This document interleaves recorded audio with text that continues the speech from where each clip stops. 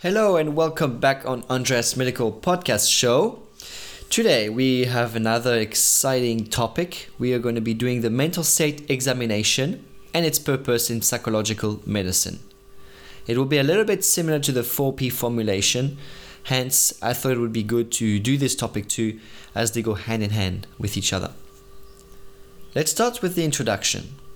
The mental state examination, or known as the MSE, is a tool used in psychology, psychiatry, psychological medicine, or whenever it is deemed necessary and useful. It is quick, easy to use, and is a structured method to describe, assess, and observe your patient's psychological functioning and mental state.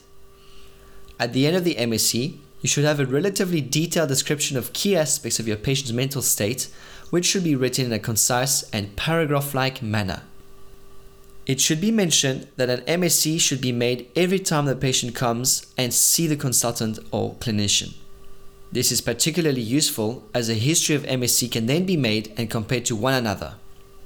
By doing so, we can notice if things are improving or declining as a whole or in each segment of the MSE. The MSE works hand in hand with the 4P factor model formulation. Hence, if you do both, you will get a clear picture of your patient's past and current life. This would allow the clinician to make a sound diagnosis, follow-ups, formulations, and patient management for recovery. This includes the best course of action, such as which therapy is needed, if medication needs to be started, if there's a need for referral to a certain support group or a specialist, and so on. In a way, the MSE is the physical examination of the mind and is very useful. Be sure to study and practice for a seamless and successful consultation. The MSE utilizes the aseptic technique and method. So how do we use the aseptic technique? The mental state examination is organized and structured by using the aseptic acronym. By using the acronym, you know that you are covering all the most important aspects in an orderly and systematic fashion. There is a lot to remember, and it will get easier over time as you will be practicing more often. I have added as much as I could in terms of description in each segment. You don't have to remember them all, but do understand the general idea per section, and bear in mind to do the MSE every time you see your patient. Note: make a mental note of your patient's age and development level, or if they have any syndromes that affect their cognition and intelligence. If there is anything on suicide or homicidal ideation in children or adolescents, they must be referred immediately for their safety. So let us start with the aseptic acronym. A would stand for appearance and behavior. How does the patient look? Observe the patient's behavior, such as their general appearance, ethnicity, gender, age, BMI prediction, any syndrome present? Note what the patient is doing during the examination. Look at non-verbal communication. Look for cues of lifestyle, daily living skills, quality of self-care, clothing and hairstyle. If he is a male, how is he shaved? If she's a female, how is the makeup? Is he or she groomed or disheveled? How's their hygiene and cleanliness? Gait, posture, general body habitus, any abnormal movement must be noticed and written down. Psychomotor activity, so this relates to the mental activity. Is it normal, reduced, or excessive? Attitude towards the examiner. Are they submissive or withdrawn, cooperative or evasive, over-familiar or seductive, defiant, hostile, eager to please? Are they fearful? Look at their facial expression and body language. Eye contact. Is it good, bad, avoidant, piercing, unblinking? There's actually a really good example in the movies. Have you ever seen Dr. Hannibal Lecter, who was played by Anthony Hopkins, in The Silence of the Lambs? Recall the first time the movie introduces him when he is standing in his cell. What was your first impression? Notice how he almost never blinks during the conversation. He also gives this weird off-putting vibe due to his body language. Why and how is that? Our next one is S. S stands for speech, and in the speech you need to look for the rate, tone, volume, and quality. How is the patient speaking is the main idea you need to get. The rate, the speed, is it rapid, pressured, slow, mute, interruptible? The tone, is it monotone or sing-song-like? Low to high, shaking or quivering tone? Volume, is it loud, yelling, quiet, whispering or inaudible? Quantity, is it monosyllabic or verbose? Minimal or too excessive? Is it repetitive? Quality, is it clear pronunciation or slurred? What about the articulation? In other, you have accents, or do they only respond to questions or provide heaps of information?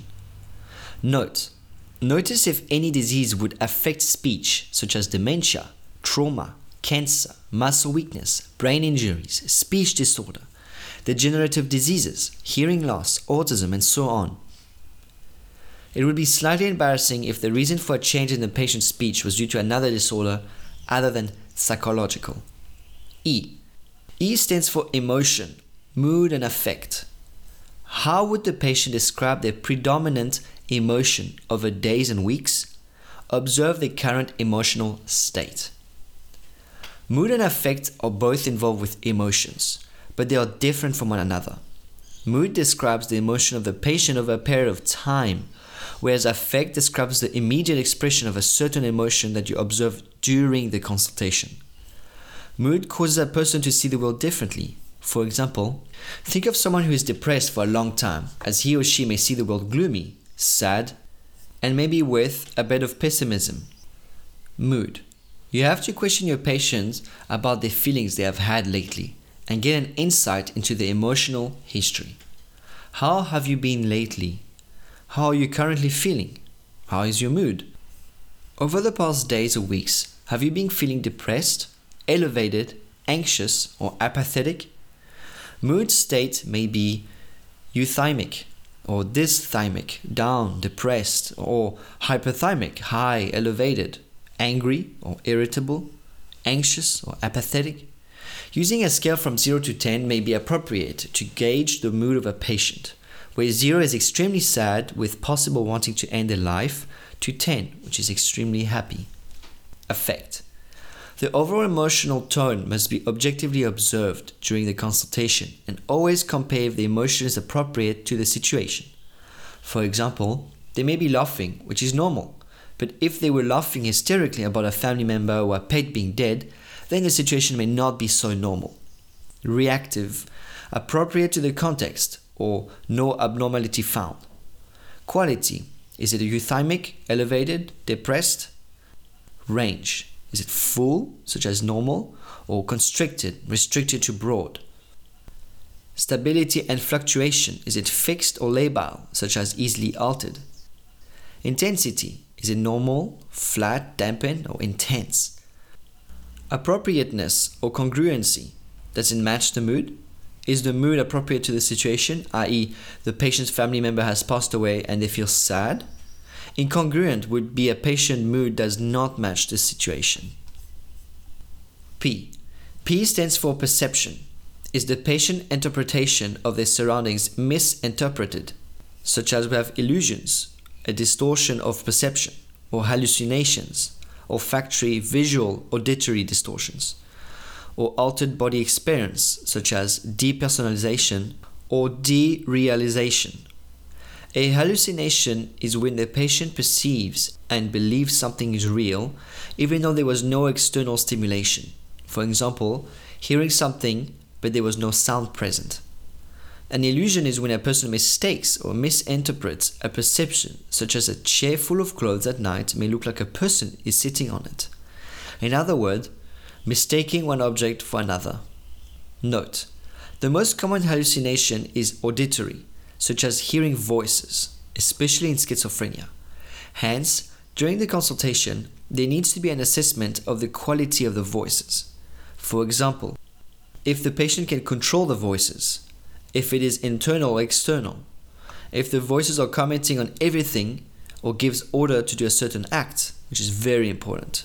If the patient is aware that the voices are real or not, such as are they aware that they are hallucinating and understand it's not real, this can be named as pseudo-hallucination. Question to ask could be, are you hearing, seeing, smelling and tasting things that others can't see, smell, hear or taste? Have you seen, smelled, heard, or tasted anything that is not really there? At the time, did you think this was real? Currently, do you still think it was real? Do you ever feel what is around you is not real? Do you feel you are not real? T. T stands for thoughts. In thoughts, you have form, content, and possession. So, what is the patient thinking about? Observe their logical thinking. Thought form represents how someone is expressing their thoughts in their speech, such as their speed, their flow of ideas, and if their thoughts are disjointed, illogical, or repetitive. In other words, it describes the rate of thoughts, how they flow, and how they are connected with one another. Thought content relates to the actual thought being described or the theme that occupies their thoughts. Thought possession involves a patient experiencing their thought being removed, implanted, or heard from other people. This is generally hand in hand with paranoia and conspiracy theories about the government. Thought form. You have to look at speed. Is it slowed, accelerating, or racing? You can also look at the flow. Thought blocking. Is it interrupted thoughts? Is it a flight of ideas, such as quickly moving from one idea to another? Is it word salad thought, which is random words being spoken? Is it preservation, which means repetitive phrase, words, or ideas? Or maybe circumstantial thoughts, which means eventually it gets to the point after an unnecessary amount of detail. Is the thought tangent-like, such as moving from one thought to another, where they are related but they don't get to the point? Or is it loose thinking, such as illogical relation of thoughts between unrelated topics? A normal flow would be logical, linear, goal-oriented. Abnormal flow would be disordered, circumstantial, tangential, incoherent, or derailment, looseness of associations, and so on. Thought content. Thought content contains delusion. Is it grandiose, somatic, bizarre, or paranoia? It involves suicide ideation, homicidal ideation. It involves obsession, such as the patient is obsessed with an idea and cannot get it out of their head. It involves overvalued ideas, so that can be described in patients with anorexia nervosa, where they have to lose weight or count every food item that has been eaten. It also involves phobias. Is it irrational fear of something? And magical thinking. Thought possession. Now, thought possession involves thought insertion. That means the patient believes a thought that have been inserted into their heads. There's also thought withdrawal. The patient believes thoughts have been extracted from their heads. And finally, thought broadcasting. The patient believes thoughts are being heard from other people. So questions that can be asked are, do you feel people can hear what you're thinking? Do you think people have put ideas in your head? Do you feel people are removing or erasing memories from your mind? The next letter is I, which stands for insight and judgment. How aware is the patient about their condition and situation? This is actually very important. Insight is about how aware the patient is about the illness, the situation they are in, and do they understand it. It is also about the acceptance of their problem and if they accept the needed help or treatment. Does the patient want help, or do they know what is the cause of their problem? Or do they recognize what they are experiencing is abnormal? Judgment is about their problem solving and be able to respond correctly and rationally to a situation. It is also about making proper decisions and anticipates the consequences of their behavior. Let us talk about insight. Assuming the patient has difficulties or illnesses, how do they perceive this and how do they acknowledge it? Is it good or intact insight, such as the patient is understanding what is happening, accepts it, and seeks treatment to get better? The patient understands all the factors that have led to this situation and wants to have a healthier outcome. This is the best. Partial insight. The patient understands there is a problem and acknowledges it, but decides not to seek help or treatment. Poor insight. The patient does not acknowledge they are ill, does not accept the situation, may shift the blame on others to why this is happening, and does not want to seek help or treatment. They may blame external locus and that everything is happening because it is out of their control. Judgment. Present a case and see the approach to the situation. For example, if you smell smoke in the house, what is your next course of action? Can the patient make a reasonable decision? Is it intact, fair, or is it an impaired judgment? And finally, the last letter of aseptic is C, which stands for cognition. Is the patient orientated? Test their memory and observe their attention. So cognition is the ability to process information and memory, short and long term. Is the patient able to demonstrate good problem solving and reasoning? Do they know the place and time? And is the patient alert and orientated? The level of consciousness, so there is alert, lethargy, stuporous, or confused. Orientation in 3 different areas. You need to get the name, the time, and place. If they can, then the patient is therefore orientated. Attention.